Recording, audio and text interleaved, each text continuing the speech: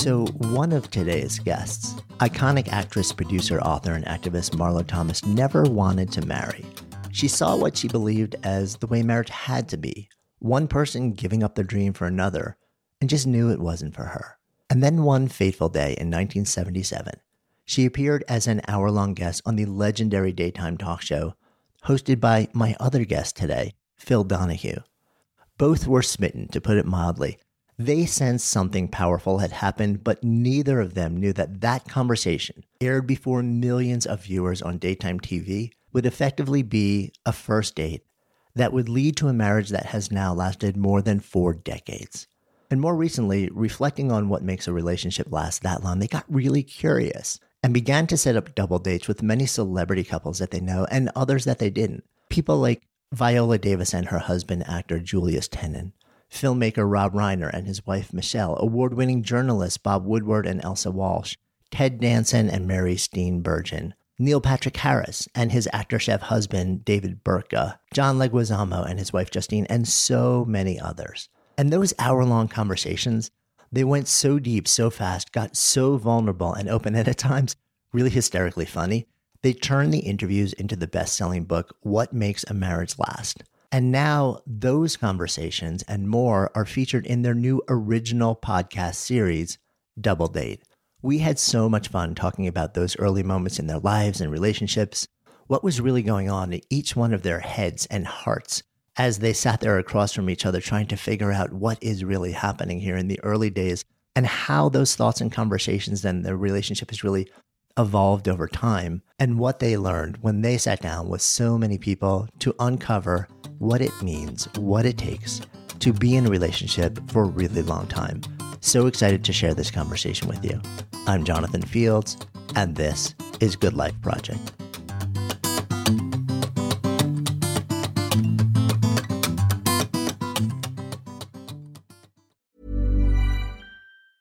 Hey, I'm Ryan Reynolds. Recently, I asked Mint Mobile's legal team if big wireless companies are allowed to raise prices due to inflation. They said yes. And then when I asked if raising prices technically violates those onerous 2-year contracts, they said, "What the f*** are you talking about, you insane Hollywood ass?" So to recap, we're cutting the price of Mint Unlimited from $30 a month to just $15 a month. Give it a try at mintmobile.com/switch. $45 up front for 3 months plus taxes and fees. Promo rate for new customers for limited time. Unlimited more than 40 gigabytes per month. Slows full terms at mintmobile.com.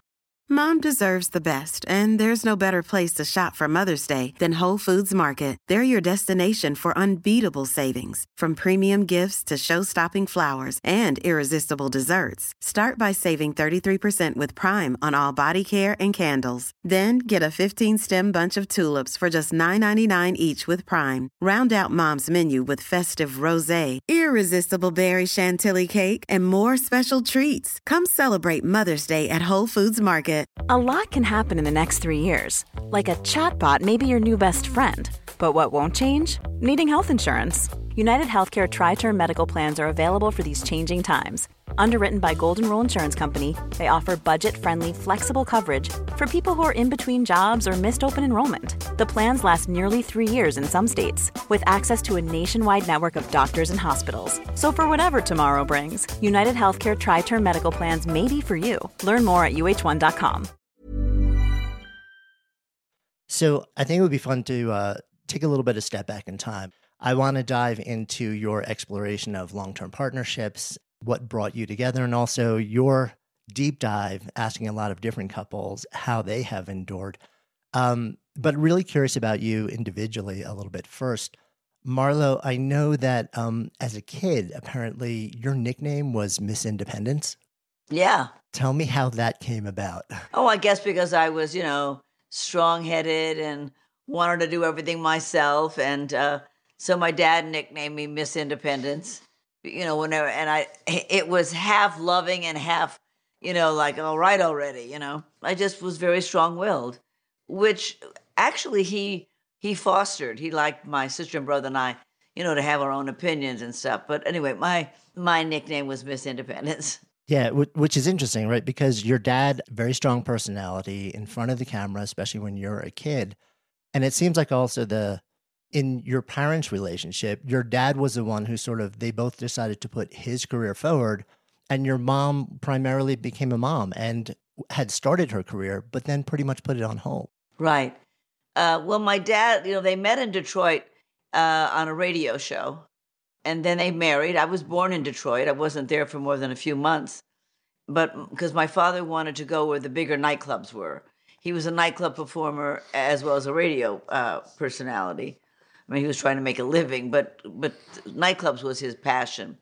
So he wanted to go to Chicago where there were bigger clubs, obviously, than in Detroit. And so my mom had to make a decision as to whether she wanted to marry my dad and go to Chicago and wherever else he was going to go and give up her little 15-minute radio show, which she did. And so they got married and they had me, and then they went to Chicago. And my dad made his career there. And then the great Abe Blasfogel, the great agent who represented Frank Sinatra and Judy Garland and Danny Kaye and all the big shots, saw my dad and brought him to Hollywood. So that was kind of our trajectory. We were moving around a lot. And so we really were raised, my sister and brother and I were really raised in Beverly Hills. Yeah. As a kid, what was your sense of what a marriage meant, what a long-term partnership meant? What was, when you looked at that, did you have a sense for this is the model for it and these are the expectations? Yeah, I thought it wasn't just a model, it was what marriage was. It was like, to me, that was it. A man, the husband, had his work, his dreams, what he wanted to do in life. And the wife was the sort of supplementary character in the play. And so she raised the children, which was important. She tended to the home and she took care of everybody. And for that, she had a family, she had security, she had a nice husband, a good marriage. But I knew early on that marriage wasn't going to be for me because I thought that was marriage. And if that was marriage, I didn't really want to do it. I wanted a career and I wanted to travel and I kind of wanted to do what my father did, which was do what I wanted to do. And I knew, not that I knew, but I realized, I thought that, well, I'm not going to be able to marry a man who's going to stay home with the children and take care of the house. So I will probably not ever marry. That was kind of what my feeling was. And I wasn't sad about it. I just didn't want it. I didn't want it. I didn't want to play that role.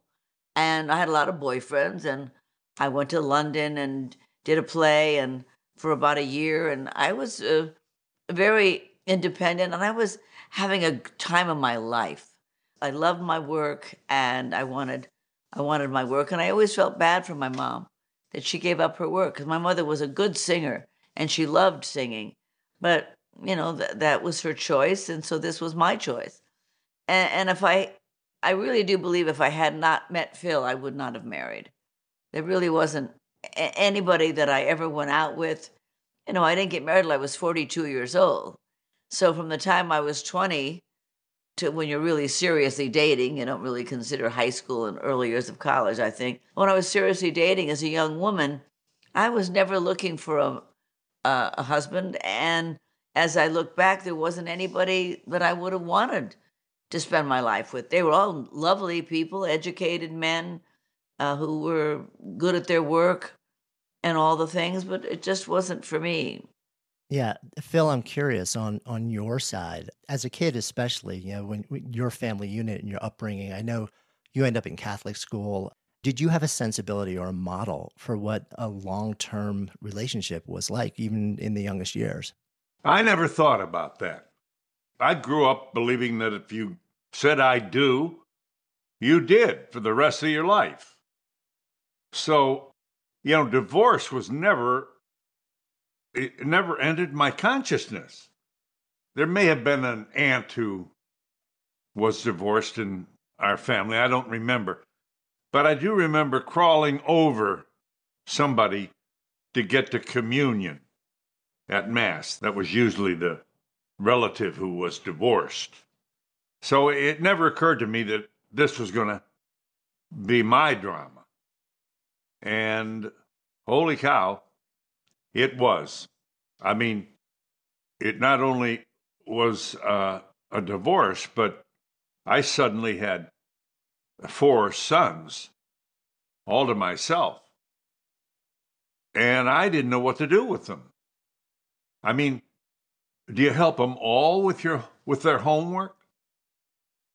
So I had all these, and I was still on the air, tap dancing every day for an hour, and racing home to make sure that they got home from school all right, and that whatever hunger they may have had, I had to take care of.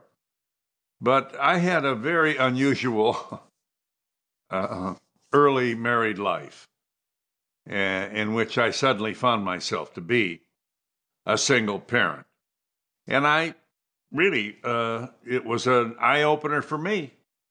I realized what women had been doing all these years right in front of me. And I didn't realize how stressful that was, and how, it was a full-time job. Here they were, live, breathing people looking at you as if to say, "I'm hungry, Dad. When are we going to have supper?" So all of those things came down on my head at once. So that was I grew up in a hurry. Yeah, and that really, that sets up the time that you and Marlo really connect. You're both in the world of entertainment. You're both very forward-facing. Phil on TV on a daily basis at that point. Marlo has this hit show and then involved in so many different projects, and also becoming a really strong and public feminist and voice for feminism. And then there's this fateful day in 1977 where Marlo, from what I understand, I think you were promoting a book when you land on Phil's show. I was promoting a movie called Thieves. Okay. And Phil had been divorced about 4 years by that time. And I was going on a talk show. I wasn't expecting to fall in love with anybody. I was on a tour. I had been in other cities that I don't remember, but I knew the next city was Denver, Colorado. That was my next city. So I did his show, and his show was not in LA at the time, so I wasn't that familiar with him.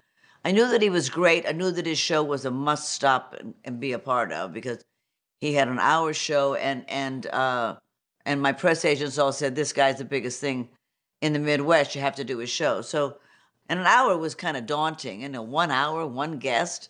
I didn't think I was that interesting, especially at 9 a.m.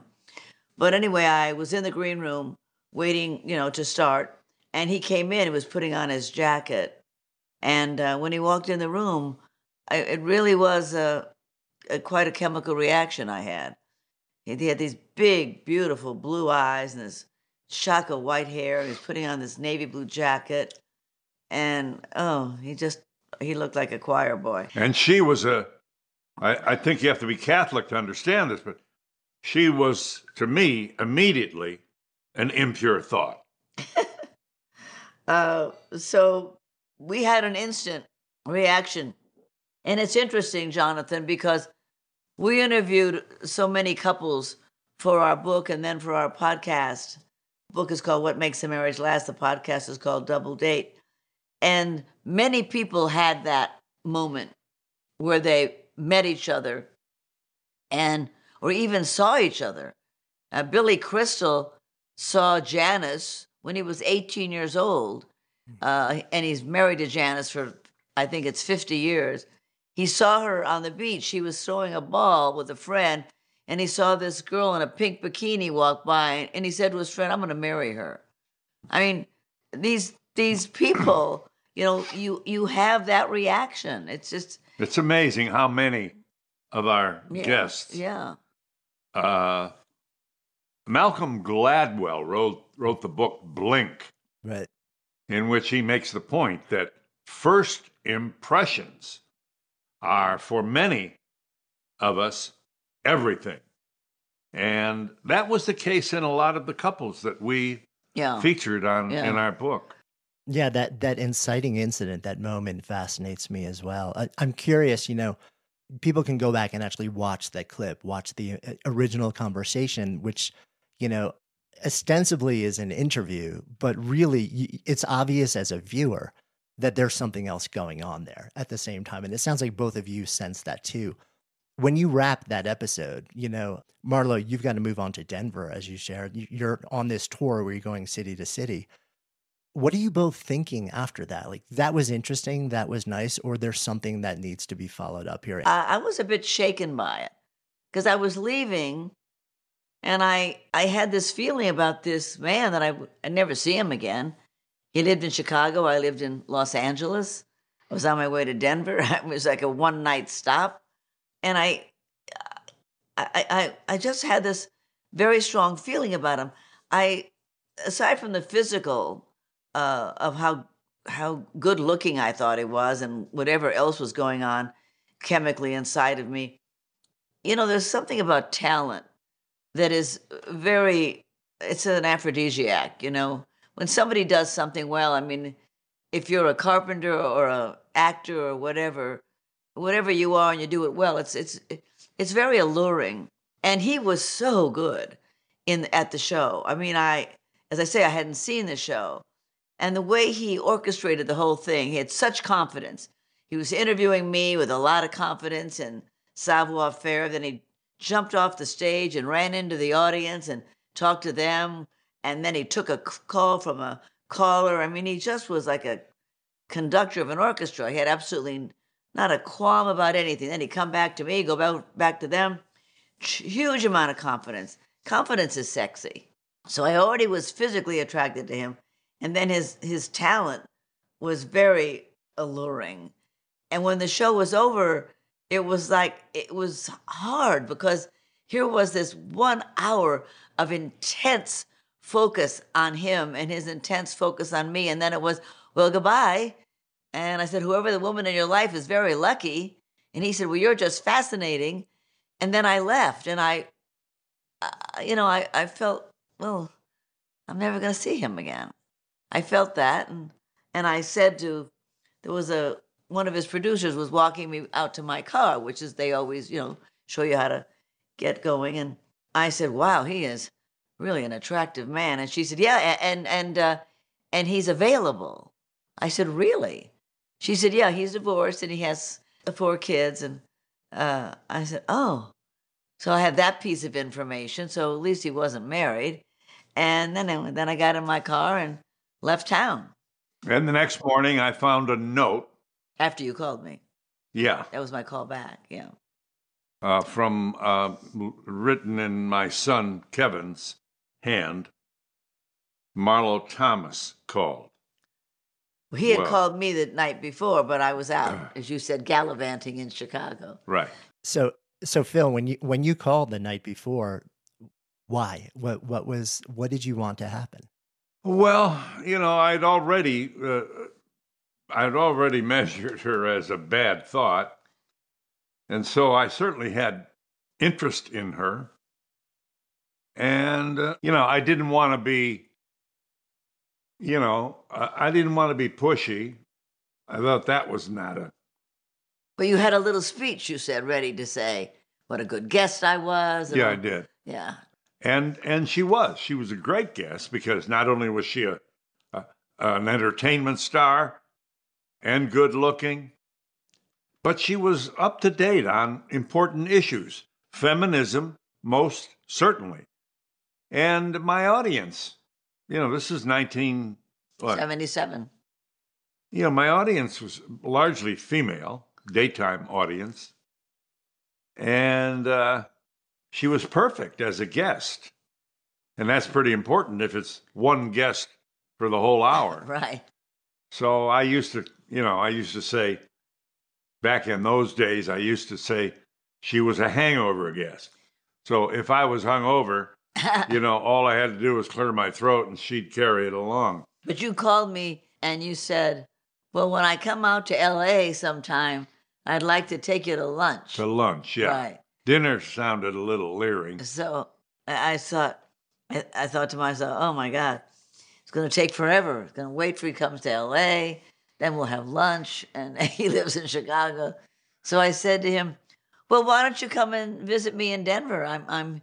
Denver can't be too far from Chicago. Is Denver far from Chicago? Is Denver far from Chicago? He goes, oh, no, it's not far at all. So he hopped on a plane and he came to have dinner with me. And it sort of was a continuation of the hour we spent on the air. We talked a mile a minute. had a lot in common.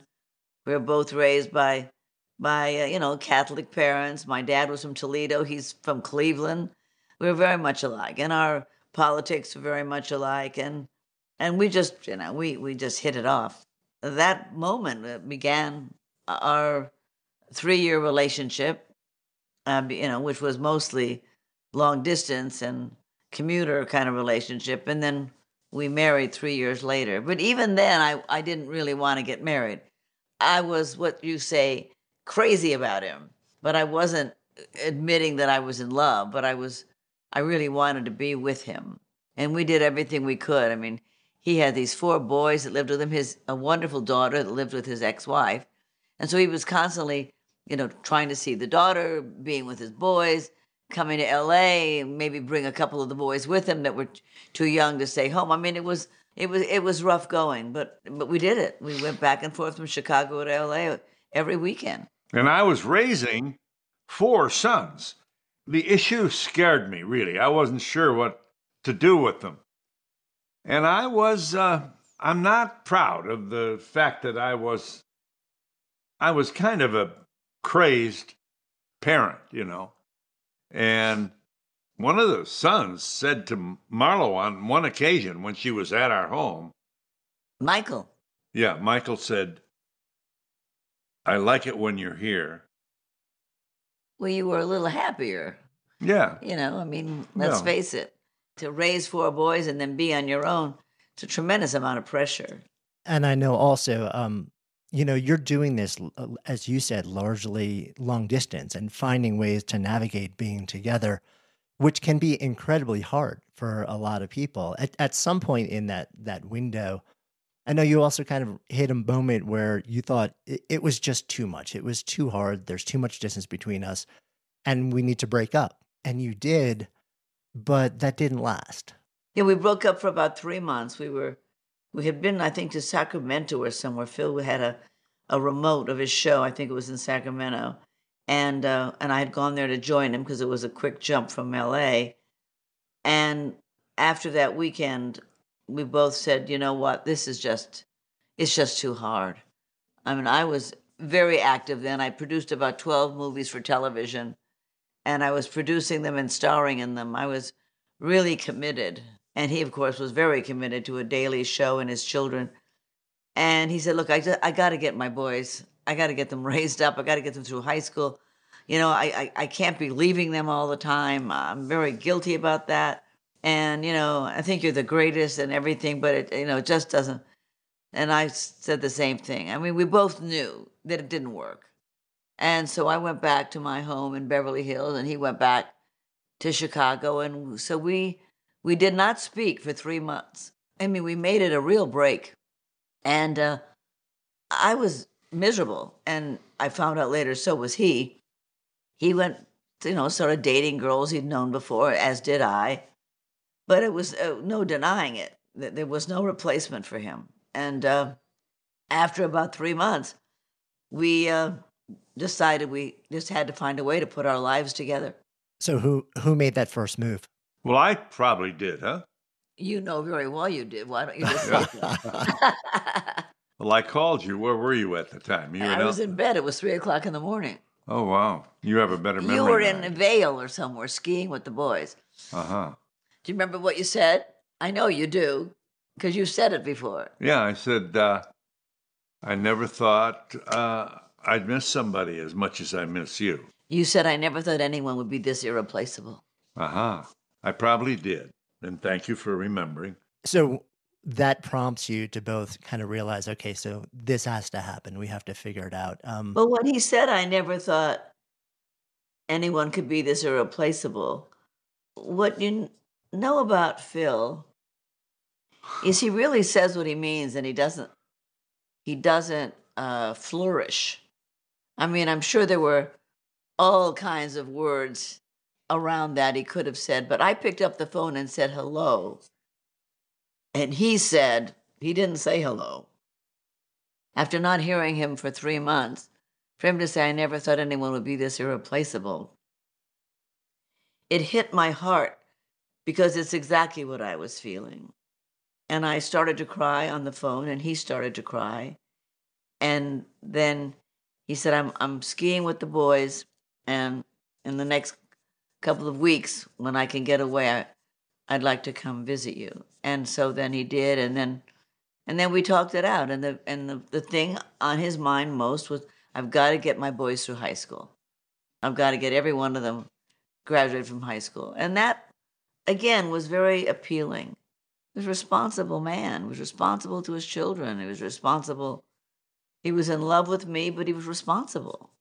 And so we kind of mapped out our life. That I would move to New York, and we would get an apartment, and he wouldn't be able to move for about 4 years, and then he would move his whole show, and the kids would all be in college then. And that's what he did. He moved his show. Yeah, it was really a revolution in many ways. First of all, I really didn't plan to be in New York, but the show was growing, and NBC made the invitation, and 30 Rock was a seductive address for me, especially at that time. And so off we went. Well, 4 years later. Yeah. Well, it certainly made the relationship easier. Well, it made us, allowed us to get married. We didn't have a long distance feature. I mean, we got to really the pilots and the flight attendants got to call us by our first name. Chicago, New York, Chicago, New York. Every weekend. Yeah. Every weekend. It was. I mean, we were on an airplane a lot. Yeah. Both of us. And we picked New York because I said to Phil, I can't really work in Chicago. I can continue my career in both New York and LA. And you said, well, I can work in New York and DC. He said, I can't work in LA. I'm not interested in doing a show about entertainment. And he would have some people as entertainers like me, but that wasn't the base of his show. The base of his show was really politics and what the social fabric of the country. Had Ralph Nader on all the time, Jesse Jackson, Gloria Steinem. Those were really the base of his show. Yeah. So and senators and presidents and the head of General Motors. I mean, they really were not living in LA. So that wasn't the place for him. And so he said, I can live in New York or DC. And I said, I can live in New York or LA. So there it was. New York was the city. So that's where we moved to. It's that time of the year. Your vacation is coming up. You can already hear the beach waves, feel the warm breeze, relax, and think about work. You really, really want it all to work out while you're away. Monday.com gives you and the team that peace of mind. When all work is on one platform and everyone's in sync, things just flow. Wherever you are, tap the banner to go to Monday.com. There's never been a faster or easier way to start your weight loss journey than with PlushCare. PlushCare accepts most insurance plans and gives you online access to board-certified physicians who can prescribe FDA-approved weight loss medications like Wegovy and Zepbound for those who qualify. Take charge of your health and speak with a board-certified physician about a weight loss plan that's right for you. Get started today at plushcare.com/weight loss. That's plushcare.com/weight loss. plushcare.com/weight loss. Good Life Project is sponsored by Lumi. So listen, we have all had those awkward moments where a BO strikes at the worst possible time. I'm often actually out in nature when I'm exercising, so I don't even notice it when I'm out. And then I walk in the door, kind of start to wrinkle my nose, and then I'm like, oh, wait a minute. That's actually me. That is why I'm so thankful I discovered Lumi Whole Body Deodorant. This revolutionary product, it was actually invented by an OBGYN who wanted a solution for her patients struggling with private odor. But Lumi doesn't just work, quote, down there. It provides incredible 72-hour protection for your entire body using mandelic acid. I kid you not, this stuff is a game changer. Lumi is safe and effective for pits, for feet, you name it. And as someone who's tried it, I can attest that it seriously works. The fresh scents are just an added bonus. So if you're ready to say goodbye to BO for good, try Lumi Starter Pack. It comes with a solid stick deodorant, cream tube deodorant, 2 free products of your choice like mini body wash and deodorant wipes, and free shipping. As a special offer for our listeners, new customers get $5 off a Lumi Starter Pack with the code GOODLIFE at LumiDeodorant.com. Don't miss your chance to experience the relief of true full body freshness that equates to over 40% off your starter pack when you visit LumiDeodorant.com or just click the link in the show notes and use the code GOODLIFE. Good Life Project is sponsored by Quince. So my wife actually originally introduced me to Quince because she loves their clothing, and I have been hooked ever since. I literally lived in their Mongolian cashmere ribbed beanie and pullover hoodie pretty much all winter, and as the weather warms up, I wanted more breathable summer pieces without overpaying, and Quince has just the super high quality items like linen shirts, performance polos, activewear at 50 to 80% less than similar brands. Quince partners directly with top factories, cutting out the middleman to pass savings to customers. Actually just ordered a new European linen long sleeve button down shirt. Super excited to get that. And I'm always just so amazed at how they can keep their prices so affordable while the quality remains really high. So if you're looking to upgrade your wardrobe, I highly recommend you try Quince. Go to quince.com/GLP for free shipping on your order and a 365-day return. That's QUINCE.com/GLP to get free shipping and 365-day returns. Quince.com/GLP or just click the link in the show notes. Trust me, your wardrobe will thank you. So you end up in New York together, eventually get married and start building a life. But the occasion of your marriage is also interesting, especially for Marlo, because you had been a very vocal, outspoken voice of feminism for many years and still are. But there were certain assumptions, I think, about the fact that you had identified for a long time as an adult single woman without a need to have to get married. When you actually got married, it seems like there were certain people who were very happy for you, and then there were others who felt to a certain sense betrayed. Yes, well, I mean, the people that I knew were very happy for me. Gloria Steinem and all my best friends that were feminists were very happy for me. But there were women that I didn't know in the country who wrote to me and said, how could you be married? I mean, I've always been able to say to my mother, Marlo Thomas isn't crazy and she's not married. So I had somehow become, a symbol for other women who didn't want to marry, that it was okay not to be married because I wasn't a weirdo and I wasn't, I don't know, whatever. I didn't have a unicorn on my head, so I was a normal person. And what did that passengers say on the plane? Oh, right. We were on the plane to our honeymoon in Greece, and we'd been very quiet. Nobody knew that we were getting married. We got married in my parents' living room with just 35 people, my family and Phil's family, and that was all. So the next morning, we were on our way to Greece, and Phil had gone to the bathroom, and I was sitting there with my engagement ring and my wedding ring and all.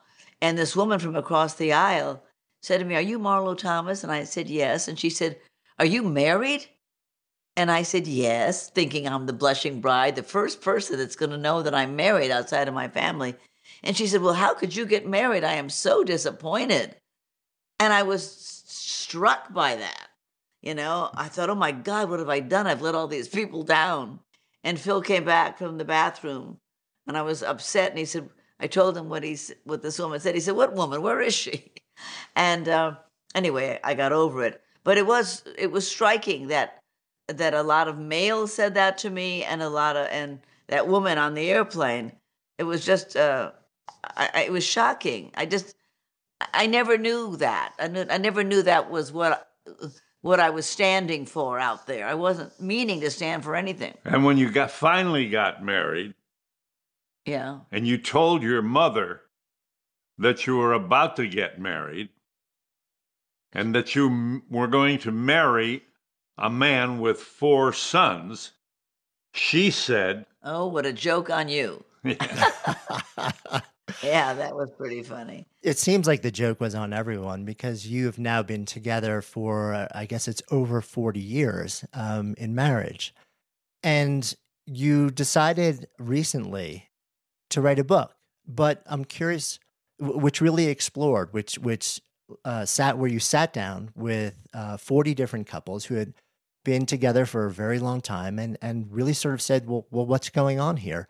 What was the reason? What was the inciting incident for you undertaking that project? Well, for years, people had asked us to talk about our marriage, and we never wanted to. We really did feel that it was kept strong by its privacy.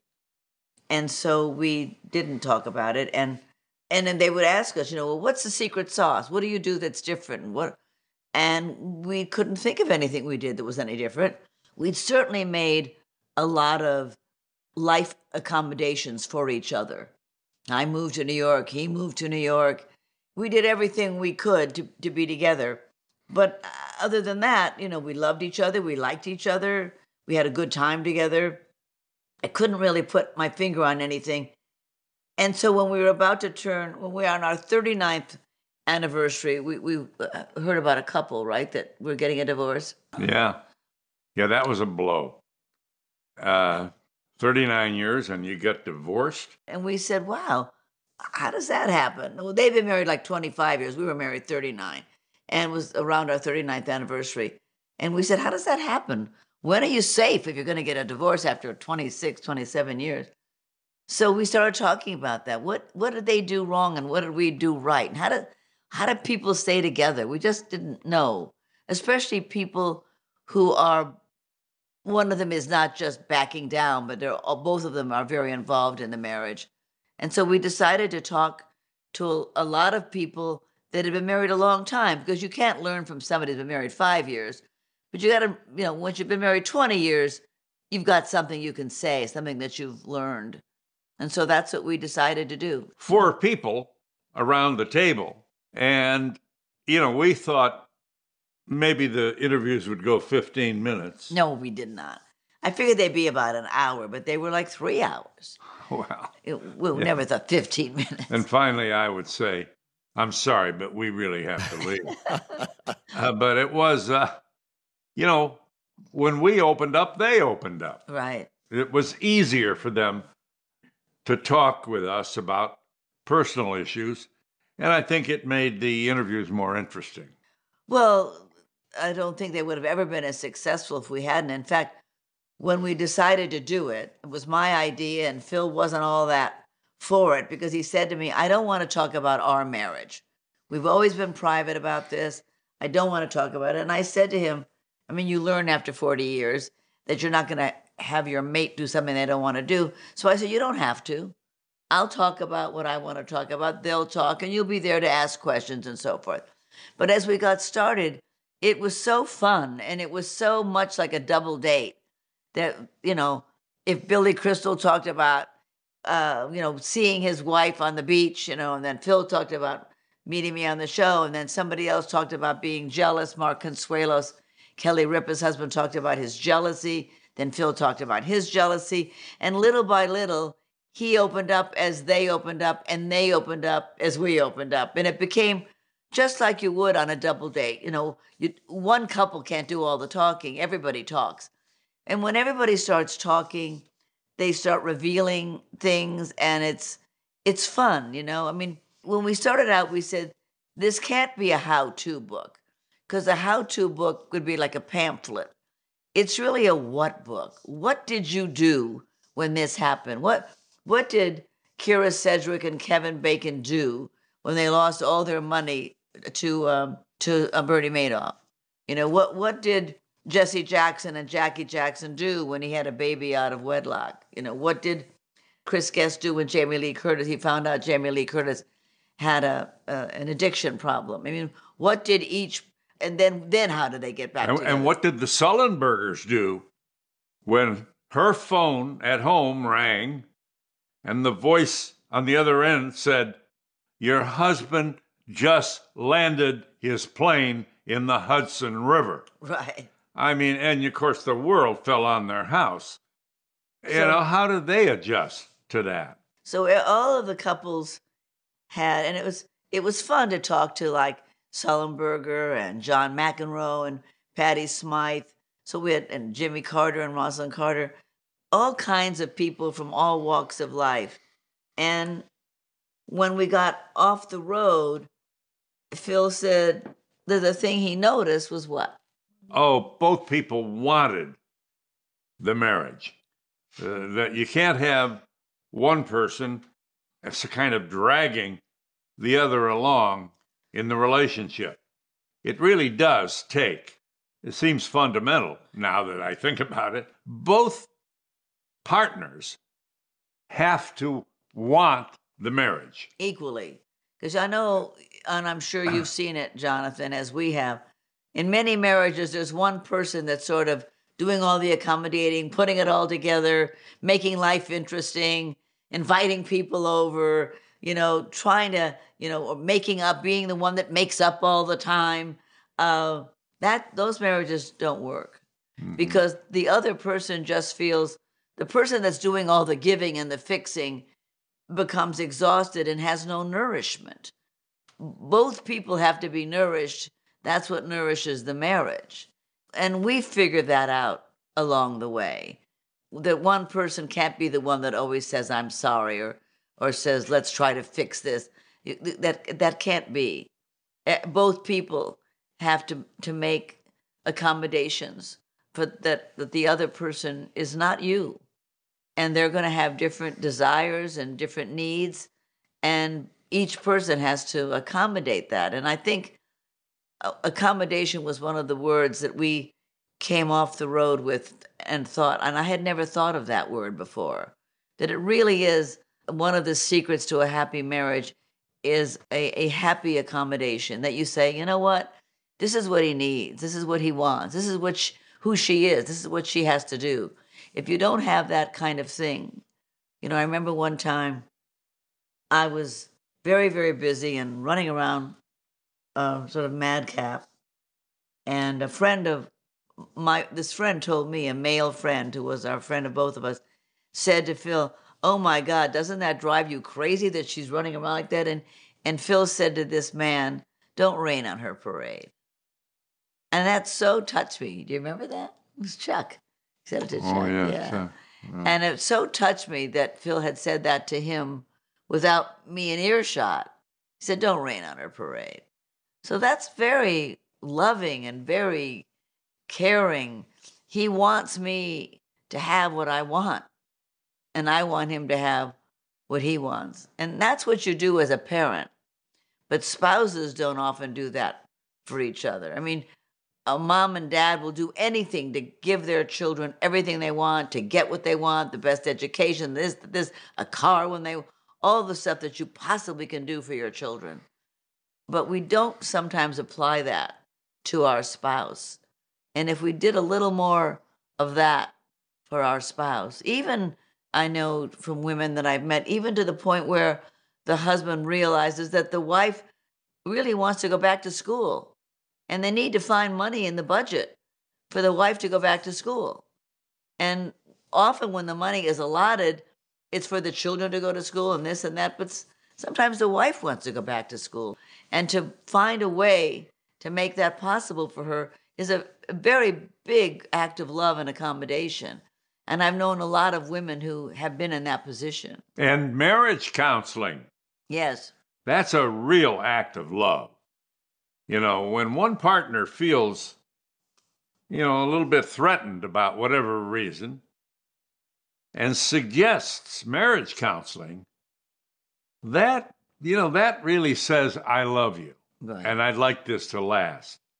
That revelation happened during our interview. Several couples, Bryan Cranston and his wife Robin Dearden and Neil Patrick Harris and David Burka, several couples do marriage counseling. And it says that it's really helped them. Bryan Cranston calls it a tune-up. When we need a tune-up, we go see the marriage counselor. Yeah, I mean, what's interesting is also, Marlo, what you just described as wanting for your partner what so often a parent is seen as wanting for their children, and being there to help figure out how both people can be fully expressed, can be confident, can be alive, and be themselves in the relationship. I think that's so powerful. And what's interesting to me is that is the reimagining of marriage from what you saw the model to be growing up.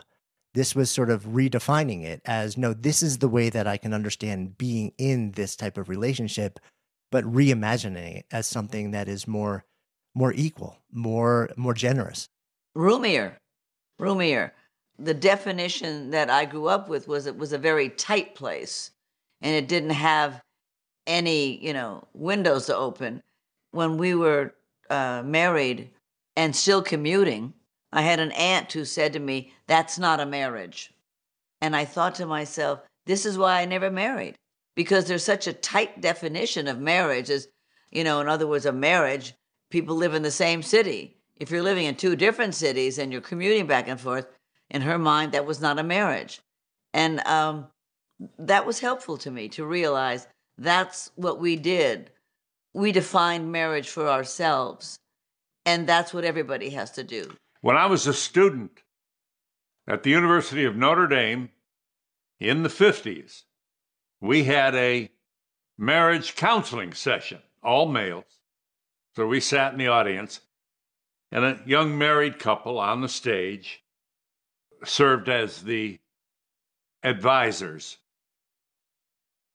And the man said, the secret to a happy marriage is find a good wife.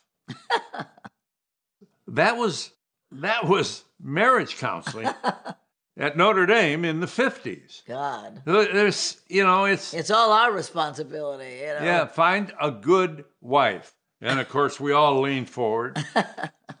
And you were like, what, 17 or 18? Yeah, and accepted this brilliant counsel as important because it was coming from a married couple. Find a good wife. Okay. At Notre Dame. Let me get out and find a good wife. Yeah.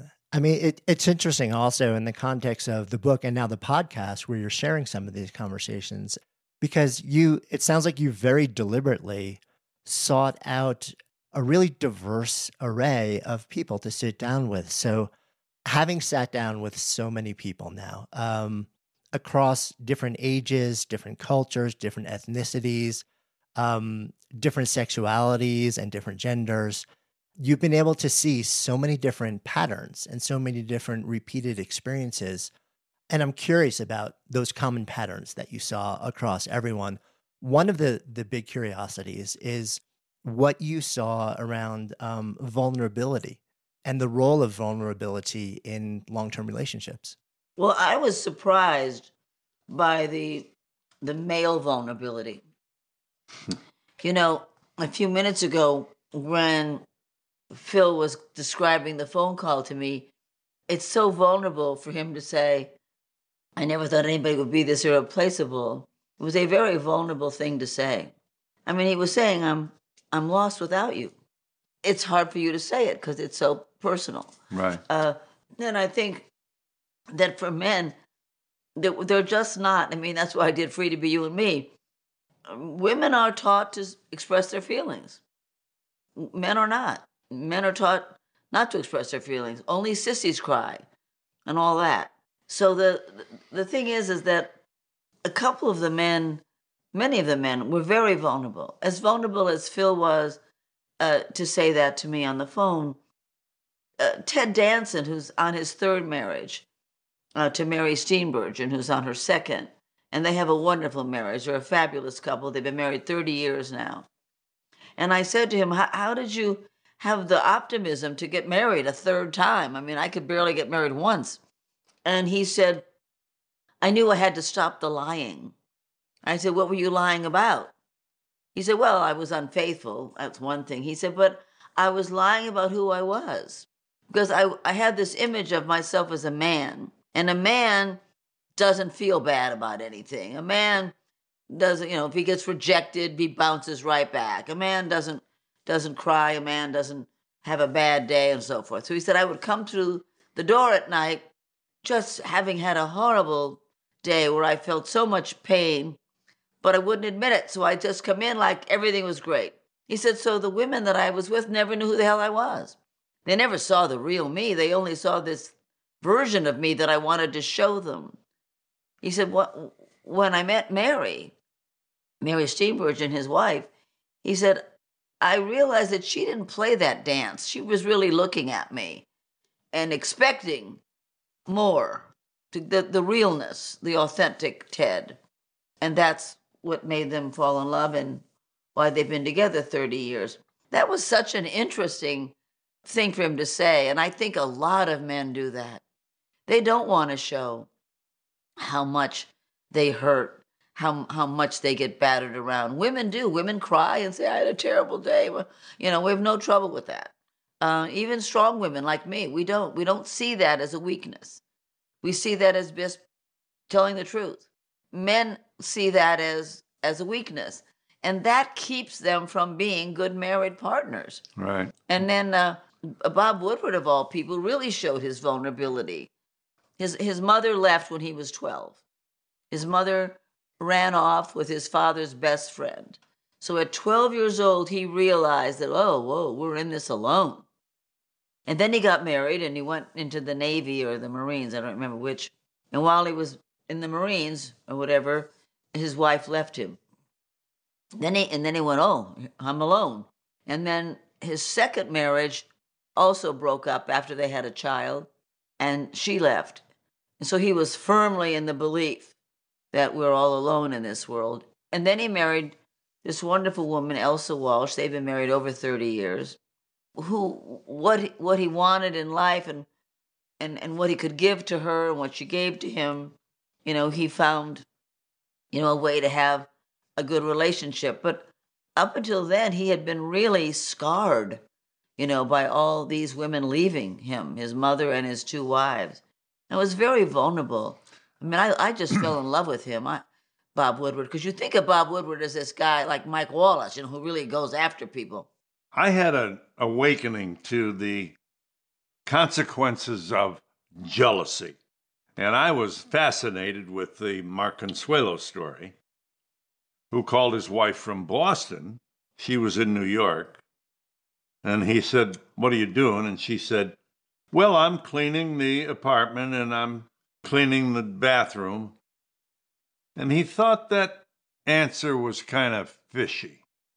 So literally, he got on an airplane without telling her, flew home, got to the apartment, went up to their floor, and ran past her, she was standing at the door, looking for the tall, dark stranger behind the drapery. And it was a reminder of how that feature, which I think a lot of people, men especially, suffer from in a marriage, is draining. It can wear you out. I had jealousy when Marlo made a movie with Chris Christopherson, and they had a love scene. Well, I mean, that love scene, I thought, lasted like maybe an hour and a half. It was 4 minutes. Yeah. So, I was jealous. And, it is, I think. You were jealous over more things than that. You were jealous about a lot of... I was. Here's herself, the actress, who was a bad thought when I first met her. So I could only imagine how she was met by other men. And she was meeting a lot of men in her work. So this was something I had to get over, and it took a while. But I recall how draining it was. Jealousy really saps your strength. And, if you can just get confident where you're not suspicious all the time, it makes life a lot better. And a lot better. And it's very hard on the person at whom the jealousy is directed, because jealousy is not about what you're doing. It's about what the man or the woman who's jealous has got going inside of them. It's their, as Phil said, confidence. It's their lack of confidence at their own, or it's their own suspicious nature or paranoia. It has nothing to do with what you're doing. And that's hard on a person, because you think to yourself, well, what am I doing? Am I doing something wrong? Did I do what I said? It's difficult. And I was very glad when, and it wasn't a long time, it probably was somewhere in the middle of our marriage together, that you kind of dropped that and you told me what a relief it was that you felt the trust and didn't have to feel that anymore. Right. I mean, I felt I had graduated to some different level of maturity. But it did for me, it made life so much easier if you can get past that. Want flexibility? Take yoga. Want flexibility with your health insurance? Check out United Healthcare Insurance Plans. Underwritten by Golden Rule Insurance Company, they offer flexible, budget-friendly medical, dental, and vision coverage that may be right for you. More at uh1.com. Mom deserves the best, and there's no better place to shop for Mother's Day than Whole Foods Market. They're your destination for unbeatable savings, from premium gifts to show-stopping flowers and irresistible desserts. Start by saving 33% with Prime on all body care and candles. Then get a 15-stem bunch of tulips for just $9.99 each with Prime. Round out Mom's menu with festive rosé, irresistible berry chantilly cake, and more special treats. Come celebrate Mother's Day at Whole Foods Market. Mom deserves better than a drugstore card. This Mother's Day, surprise her with a truly special personalized card from Moonpig. Add your favorite photos, a heartfelt message, and we'll even mail it for you the same day, all for just $5. From mom to grandma, we have something to celebrate every mom in your life. Every mom deserves a Moonpig card. Get 50% off your first card at Moonpig.com. Moonpig.com.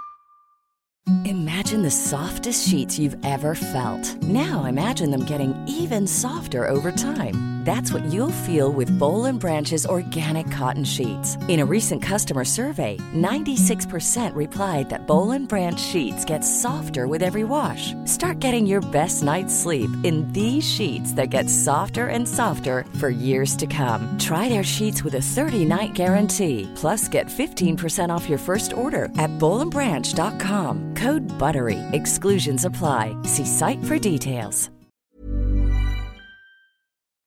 You know, one of the other patterns that I seem to see come up a lot with different couples who you sat down with, and also as I sit here with both of you, I'm noticing in a very strong way, is that they see each other. You see each other. I can see you visually, that those listening will just hear this, but what I can see is you keep looking at each other. You keep noticing each other. We had a little while back a couple named Julie and John Gottman on the show. They have been researching love and marriage for decades together. One is a clinician and one is an academic, and they run something that's commonly known as the Love Lab.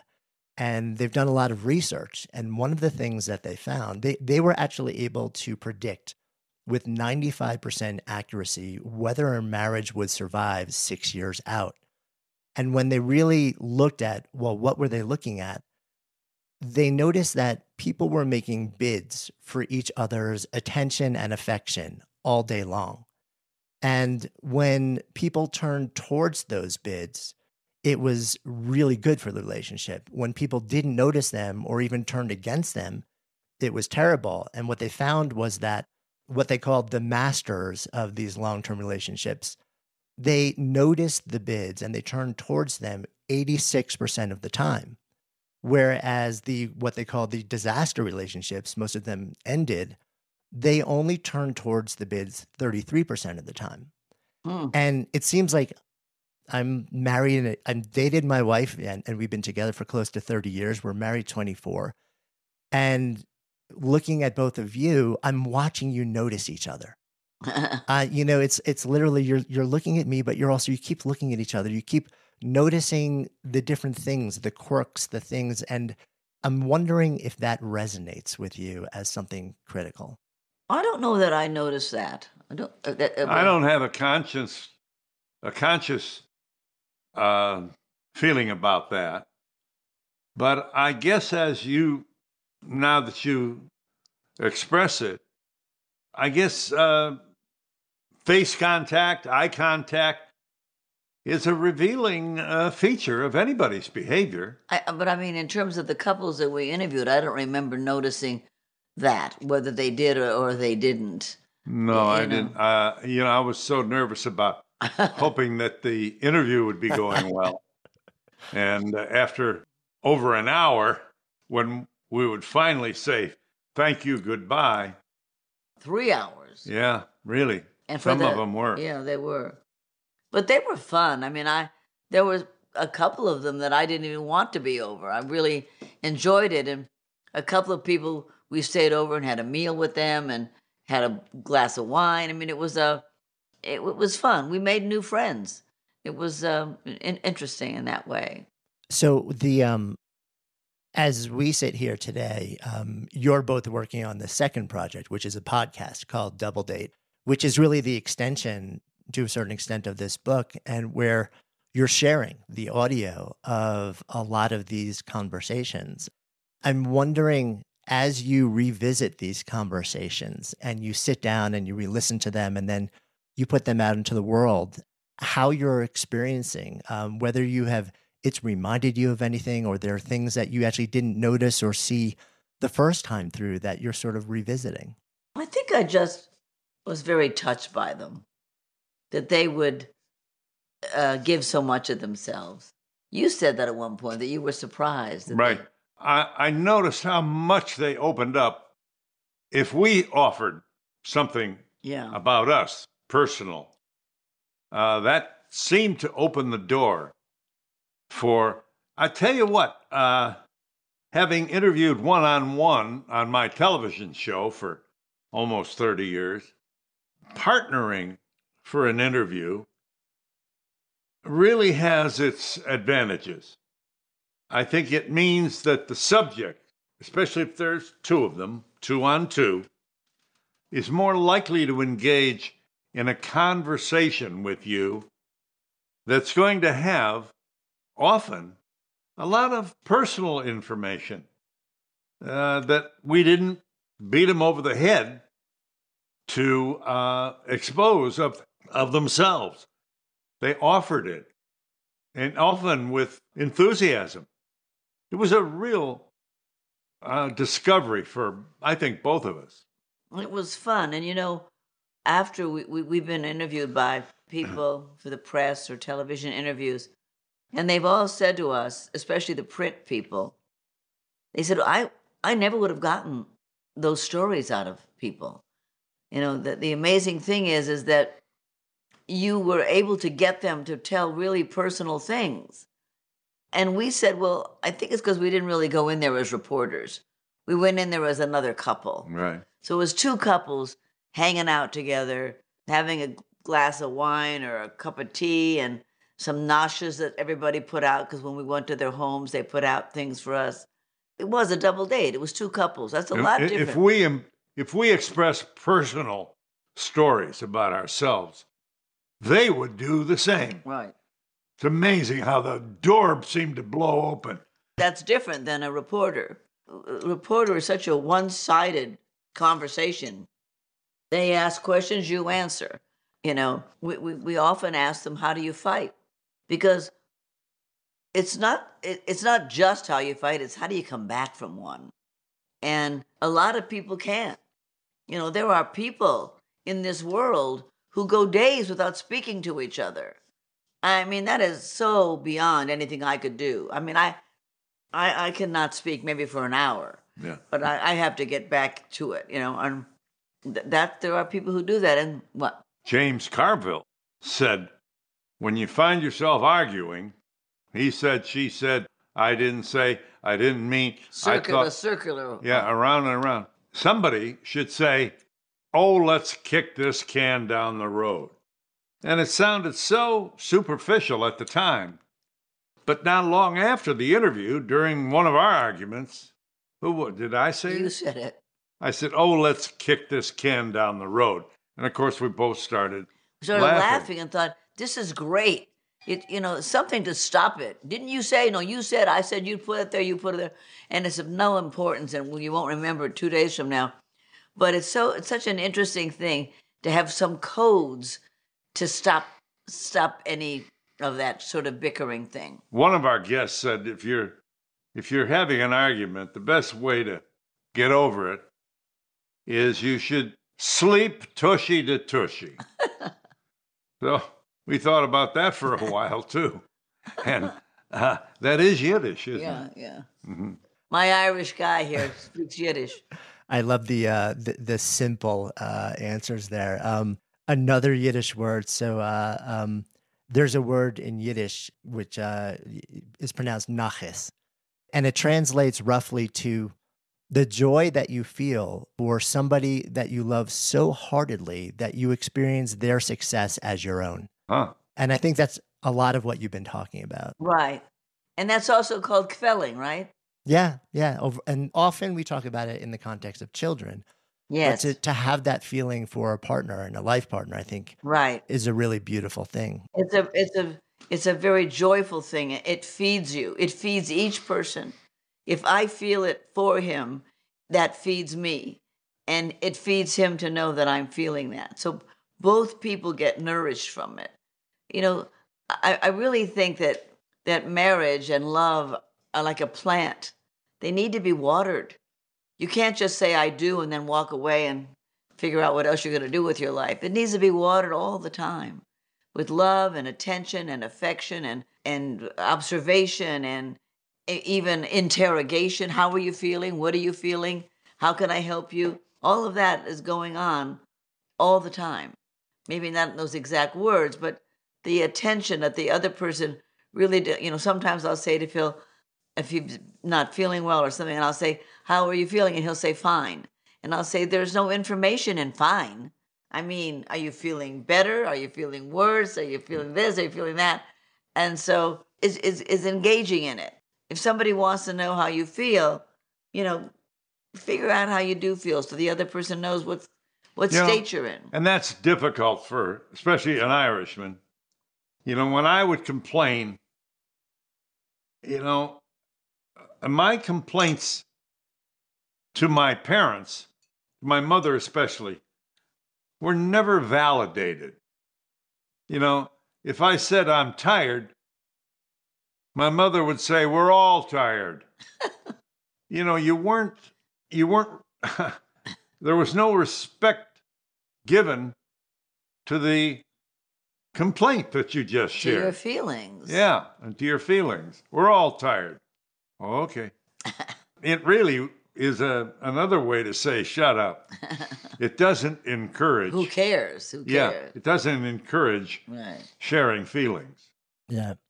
So I feel like this is also a good place for us to come full circle in our conversation. I'm going to ask you both one final question.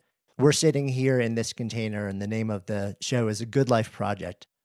If I offer up the phrase, to live a good life, for each of you, what comes up? To live a good life? Well, I think a good life has to have purpose in it, so that you have something that you work toward and that you dream about and that you feel fulfilled about. To me, that's part of a good life. And to share it with someone, to have someone that, has your back. I've also felt that marriage and good relationships are a cushion of life. So a good life needs a cushion. You need to know that if everything is bad or sad or falling apart or you've lost someone you love or all of the things that can happen in life that are disappointing and hard, you have a cushion. You have somebody there who's going to, support you through that and give you a soft, warm space, a shoulder, a hand, an arm, all of the things. Because it's a hard world. It's a world that's changing all the time in how it feels toward people, how it feels toward certain kinds of people. You really need something constant. So I think a good life has to have constancy in it that you can count on. I wrote an autobiography about 100 years ago. And I began the first chapter by saying, when my children pleased me, I didn't tell them. That's an old Catholic, Irish, I guess, axiom. And I realize now how wrong that is. To tell your children that you're pleased when they please you is a buoyant effort for them. They feel enlarged by it. They suddenly become, in their innermost selves, more confident. And nourished, of course. Yeah, and what a gift that is for them. Well, for my kids, it's a little late. But, you know, somewhere along the way, somebody said, too soon old, too late smart. So that's how you answer the good life? Yeah, I think, yeah. Let me rephrase that, actually. When you think about your life and when you think about what makes it truly good, what do you think about? Well, I have a professional answer to that, but I'm afraid... No, you don't get it, but it's about life. Well, you know... It's very hard for him to go to the personal. Well... It's not about professional and not about children. What makes you Well, when happy? I ski down a hill, oh, I feel so free. And going over the moguls and finally getting He's the not body. going to do it for you, Jonathan. He refuses. That's all right. You did very well. You did. Well, you thanks. I feel better. You did the best you can do. Well, maybe they can just take that part of the interview out. I've been known to wind up on the editing room floor more than once. No, you don't. You're fine. I think in the exchange between you, while you were answering that question, we actually had the answer in what happened between both of you. The energy of love and support that came out goes a long way to answering the question. Well, thank you. Thank you both. Thanks, Jonathan. So before you leave, if you love this episode, safe bet you will also love the conversation that we had with Julie and John Gottman, who are the founders of the legendary Love Lab, and their deep dive into what love and what long-term relationships and marriages really are all about. You'll find a link to Julie and John's episode in the show notes. Even if you don't listen now, be sure to click and download so it's easy to play when you're on the go. And of course, if you haven't already done so, be sure to follow Good Life Project in your favorite listening app so you'll never miss an episode, and then share the Good Life Project love with friends. Because when ideas become conversations that lead to action, that's when real change takes hold. See you next time.